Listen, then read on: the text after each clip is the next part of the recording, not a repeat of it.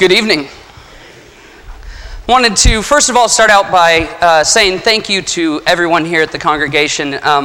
Moving out from California is not a small move to make, and it's been nice to find a home and a family that has taken me in. And so I thank you for your hospitality and your love that you've shown me in the time that I've been here. And I look forward to serving with you guys for many years to come. And I hope the Lord will continue to bless the work here at Mount Juliet. If you missed it, Wednesday night I got to lead singing. So then Thursday morning, Brother Philip Jenkins, he called me up and he said, "Man, that was a good job last night." And I thought, oh, cool. He gave me a call just to tell me how nice it was to hear me lead singing. And he said, "And we've got Fifth Sunday singing coming up." I said, "Great, I'm going to get to lead some more singing." The next words out of his mouth were, "I was wondering if you would do the talk." So I don't know if he's trying to tell me something, but here I am ready to spread the word open with you. If you would open to Jeremiah 18.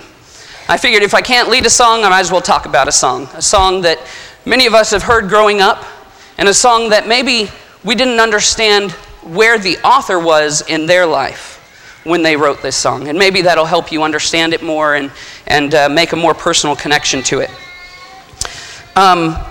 In 1902, Adelaide Pollard, she was a woman who was dedicated to God.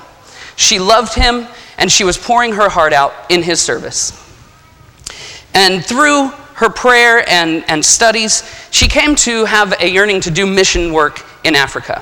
It became so important that she was ready to take a missionary journey across the seas. Back in 1902, you had to travel by ship still, so she was getting ready to charter a ship to be able to go across the seas. And as she was sitting there at the town where she was supposed to be departing from, it dawned on her that she would not have the money it was necessary to go overseas and do the mission work that she wanted to do. And she was thinking to herself, "God, I'm pouring my heart out for you. I have this mission work on my heart. I want to do your will in Africa. But why aren't you letting me have it? Why is it not there for me?" And you know, we can turn to Proverbs 16 and verse 9, and it says, "Man will direct his heart, but God will direct his footsteps." And she's thinking, "God, I've given you my heart. I've given you everything you need from me. Why aren't you giving me the footsteps there?" So as she studied the Bible with some people in town, they started to read Jeremiah 18. And this is where she saw her missionary journey play out. Starting in verse 1, it reads, "The word that came to Jeremiah from the Lord, arise and go down to the potter's house, and there I will let you hear my words. So I went down to the potter's house, and there he was working at his wheel. And the vessel he was making of clay was spoiled in the potter's hand, and he reworked it into another vessel, as it seemed good to the potter to do. Then the word of the Lord came to me, O house of Israel, can I not do with you as this potter has done, declares the Lord? Behold, like the clay in the potter's hand, so are you in my hand, O house of Israel. If at any time I declare concerning a nation or a kingdom that I will pluck up and break down and destroy it, and if that nation concerning which I have spoken turns from its evil, I will relent of the disaster that I intended to do it. And if any time I declare concerning a nation or a kingdom that I will build and plant it, and if it does evil in my sight, not listening to my voice, then I will relent of the good that I had intended to do it."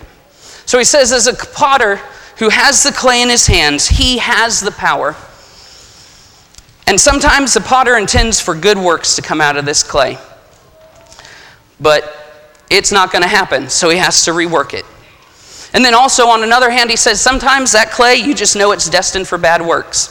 And so you're ready to take that vessel that you've created, you lift it above your head, and back in those days, the vessels you make were your craftsmanship, they were your name. If a faulty one got out in your name was ruined.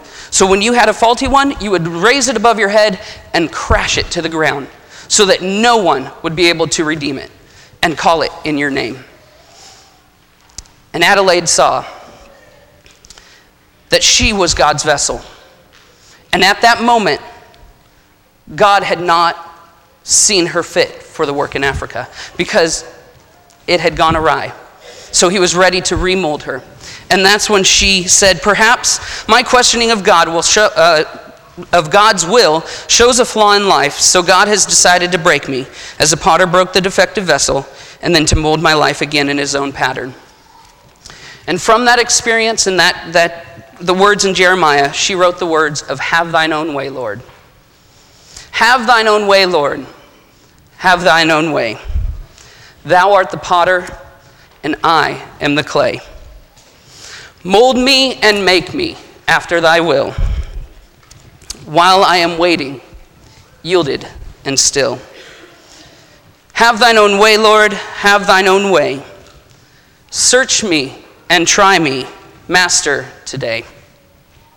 Whiter than snow, Lord, wash me just now.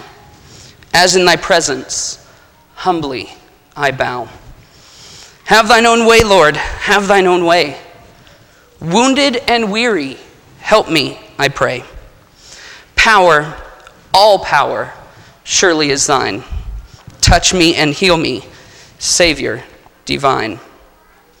And the last verse reads, "Have thine own way, Lord, have thine own way. Hold o'er my being absolute sway. Fill with thy spirit till all shall see Christ only always living in me."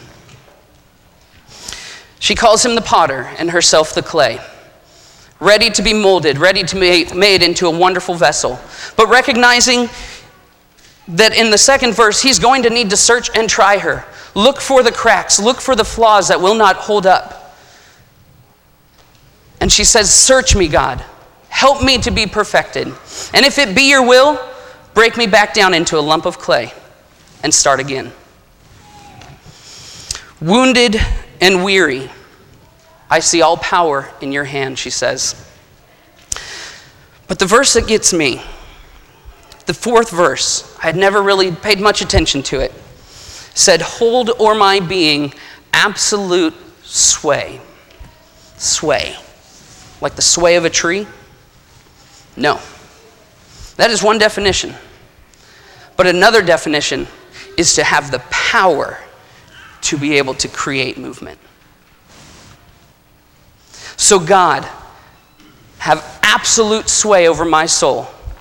Have absolute power that you will be able to control my every movement through my soul. She would eventually come to be able to travel to Africa and do many works in God's name there. A wonderful blessing that she was to his work there. And she would speak publicly of this experience and her experience in Africa till she was 72 years old. Now that is a dedication to God's work. Sometimes in our dedication to him, though, we get frustrated. And it's easy to do so. Because we set our hearts and we think, "God, I'm here for you. I'm your man. I'm ready to do your work."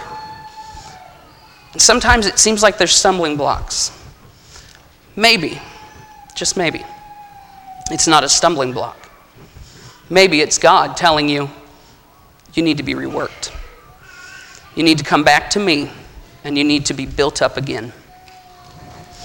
2 Peter chapter 3 and verse 9 says, "The Lord is not slow to fulfill his promise, as some count slowness, but is patient toward you, not wishing that any should perish, but that all should reach repentance." God, on that last day when he sends his Son into the heavens again to call forth his children, has every right and every ability and all power to be able to lift up the vessels that were calling his name and throw them to the ground if they are not found worthy of his name. And I pray that none of us fall into that category. So tonight, as you search your soul, maybe you are ready to be worked for the first time, ready to be waiting, yielded and still, to have him have absolute sway over your soul, that you may become a Christian. If you've been studying and that's on your heart and you are ready to be baptized into him, tonight is a wonderful night, because we don't know what tomorrow holds. But God is waiting patiently for you. So in that moment when it pricks your heart, do not tarry.